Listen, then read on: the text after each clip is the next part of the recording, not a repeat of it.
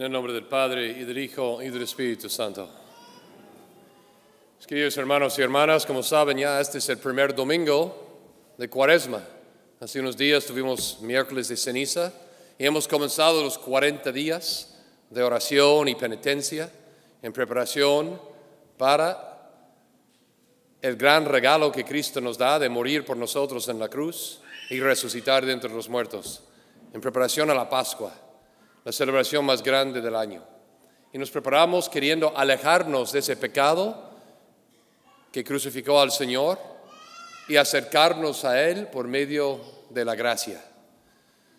Y siempre el primer domingo de Cuaresma, la Iglesia nos presenta esta lectura del Evangelio, la lectura en la cual vemos a Jesucristo mismo siendo tentado por el demonio. Este año es de San Lucas, en otros años es de San Marcos, en otros de San Mateo, pero siempre son las mismas tentaciones que recibe el Señor. Y Él fue verdadero hombre, entonces no es que está haciendo un show aquí, porque uno puede decir, bueno, Él era Dios, entonces era fácil vencer la tentación. Pero también Cristo era verdadero hombre. Después de 40 días sin comer, Él tenía mucha hambre. Fue una grande tentación que el demonio decía, si eres el Hijo de Dios, pues convierte estas piedras en pan y satisfaga tu hambre.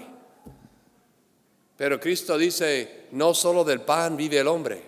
Es decir, no hay que simplemente buscar satisfacerse a sí mismo con el poder que uno tiene, sino hay que usarlo para la gloria de Dios. Él no vino para satisfacerse a sí mismo, vino para salvarnos a nosotros. Y el poder que tenía era para esta misión que había recibido del Padre. Usarlo para sí mismo sería abusar de lo que Dios le había dado. O la otra tentación. Mire, tú vienes para rescatar el reino para tu papá, así que tú vas a tener que sufrir en la cruz y todo eso. En vez de eso, adórame y yo te lo doy, así gratis. Qué tentación, ¿no? No tengo que pasar por la cruz, no tengo que sufrir, no quieres hacer nada. El demonio está dispuesto a soltarlo todo y ya, la tengo fácil y cómodo. No, pero Cristo le responde, no. Yo estoy dispuesto hasta morir, porque solo a Dios se adora, no a nadie más. O sea, en cada momento Cristo está tentado por algo real. Satisfacer su hambre, satisfacer su misión más fácilmente, ¿sí? No tener que, ¿no? Y luego poner en duda la misma confianza en su Padre diciendo, tentándolo. Y no tentarás al Señor tu Dios, responde a Cristo. Cristo es tentado para mostrarnos a nosotros cómo vencer las tentaciones. Porque todos nosotros somos tentados siempre. Todos los días hay muchas tentaciones de muchas formas que nos acechan como seres humanos. Cristo los venció y nos enseña cómo vencerlos. Cristo quiere que nosotros encontremos en Él un camino de victoria para que no nos dejemos llevar por las tentaciones del demonio, ¿no? Como aquella señora que llegó a la casa y había comprado un vestido de $1,500. Y cuando lo vio su marido, dije, ay, qué bonito, qué vestido tan bonito. ¿Cuánto costó? Pues $1,500. Dijo, ay, ¿cómo es posible? ¿Sabes que no tenemos este presupuesto? No es posible comprar algo así. La señora, para justificarse, dijo, pues fue el demonio que me tentó y tuve que comprarlo. Y él dijo, pues ¿por qué no le dijo, detrás de mí, Satanás? Y ella dijo, yo le dije detrás de mí, pero él decía que se veía igual de bonito por detrás que por delante. Entonces tuve que comprarlo, ¿verdad? No justifica. El demonio, recuérdenlo, no me puede hacer pecar. Nunca. No tener poder de hacerme pecar. Él puede tentarme, como tentó a Jesús. Puede poner por delante las delicias del mundo, los placeres, las cosas. Pero yo siempre soy libre de pecar o no pecar. Él no puede hacer que peque, puede tentarme. Si peco, la culpa es mía. Yo lo hago por mi cuenta libremente. O yo puedo decir no al pecado y sí a la gracia, o puedo decir sí al pecado y no a la gracia. Entonces, no podemos decir que esa es la culpa del demonio. Cuando yo peco es porque yo escogí la tentación por encima de la gracia. En vez de hacer lo que hizo Cristo, de decir no, se dará primero a Dios todo, yo escogí. Es lo que hizo Adán y Eva. La historia del jardín es esto. Dios les pidió una cosa, ellos prefirieron a sí mismos por encima de Dios y escogieron satisfacerse a sí mismos en vez de obedecer al Señor. Entonces, ¿cómo podemos nosotros, que somos tentados todos los días, vencer las tentaciones de nuestra vida? Porque estamos tentados en tantas diversas áreas. La avaricia de tener las cosas materiales ¿no? El orgullo, la vanidad, ¿no? Las tentaciones que nos vienen por este campo de soberbia. O la gula de comer sin frenos y satisfacer mis deseos del gusto. La lujuria. Hay tanta lujuria en el mundo de hoy. Tantas tentaciones contra los mandamientos de la pureza. Porque esos placeres son placeres. Y uno quiere sentirlos. Y por tanto muchas veces se deja llevar por lo que sabe que no debe dejarse llevar. El alcoholismo, la pornografía, las tentaciones son múltiples.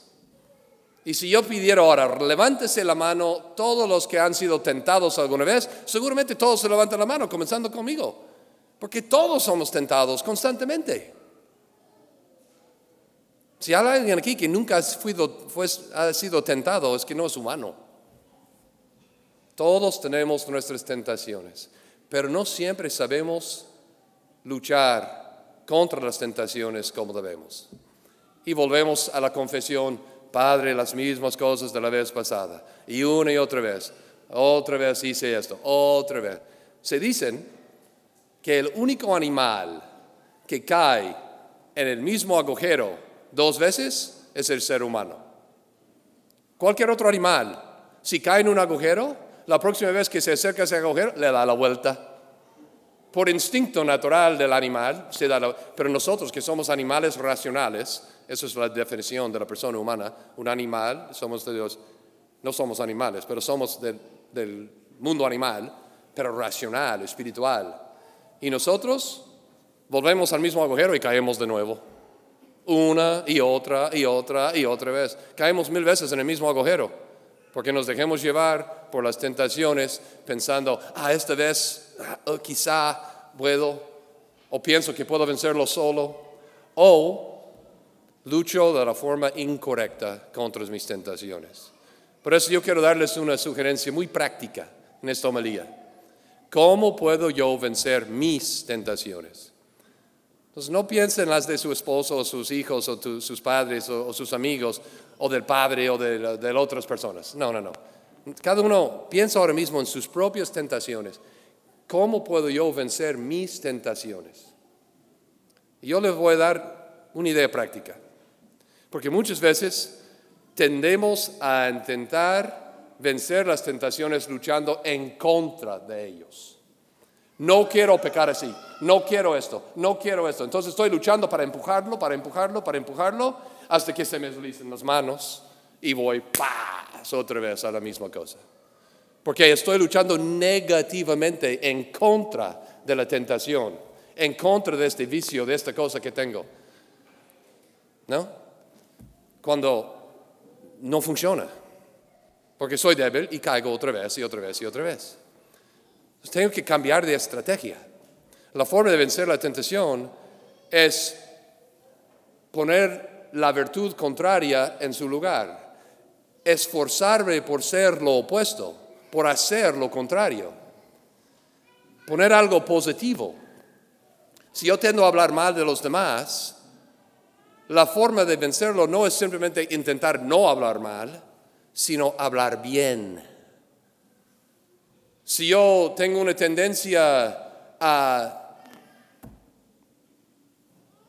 ponga la tuya ahí. La forma de vencerlo no es simplemente buscar evitarlo o luchar en contra de ello, sino luchar en favor de lo contrario. Vamos a decir que yo soy un alcohólico. que yo trabajo aquí y mi casa está ahí, 2 minutos caminando puedo llegar a casa, si voy por esta calle recto. Pero en esta calle hay 4 tabernas que son tentaciones para mí. Y a lo mejor yo me lucho el primer día, yo venzo y paso los 4 y no, victoria. Pero ya tarde o temprano, ya soy débil y boom, caigo en la 4ª o en la 3ª y luego caigo en las 4 y llego a casa 2 horas tarde porque no pude vencer. Entonces, luchando en contra, no voy a ir, no voy a entrar, no voy a hacer, paz, hago. ¿Otra solución? Pues no tomo este camino, porque aunque tengo que ir 2 millas por allá, y luego 2 millas por allá, y 2 millas de vuelta, para poder llegar a casa sin pasar por ninguno de estos, es el camino positivo que me va a llevar a casa sin caer en la tentación. Porque estoy poniendo los medios positivos, concretos, que me ayudan a vencer mi tentación. Y no simplemente pensando que yo puedo, con mi propia fuerza, luchar en contra, porque voy a caer. A ver, déjeme usar otro ejemplo. Déjeme este cosa que está ahí, uno de estos, dámelo. Uno, sí. Okay. Esto soy yo. Estoy siendo tentado y no quiero caer otra vez en este vicio. Cada uno sabe cuál es la suya. Entonces voy empujándolo y luchando negativamente para quitarlo. A lo mejor lo logro, pero ¿qué queda en su sitio? Nada. Entonces, ¿qué va a pasar? Pues me va a volver, como dice la Sagrada Escritura, este demonio va a buscar 7 más y volver más fuerte y voy a caer otra y otra vez. Entonces, luchar negativamente no funciona. ¿Cuál es la solución? Esto es Cristo. Yo quiero ser más como Él. Entonces, en vez de luchar contra mis tentaciones, voy a luchar en favor del amor a Cristo. Voy a buscar ser más como Él, más fiel, más obediente, más puro, más paciente, más atento, mejor persona. Entonces, en la medida que voy revistiéndome de Cristo, Él toma el lugar de mi yo con mis pecados. Y como dice San Pablo, ya no soy yo, sino Cristo quien vive en mí. Entonces, cuando lucho positivamente para ser lo que Él quiere, logro la victoria porque ya no estoy vacío, sino lleno de Dios. Esto es como vencer tu vicio, tu tentación. No de otro modo negativo, porque tú no tienes la fuerza. Por eso San Pablo dijo, en mi debilidad está mi fuerza, porque no soy yo, es Cristo quien vive en mí. Cristo que me da la fuerza y la victoria. Yo no puedo solo, yo soy débil, yo voy a caer una y otra vez.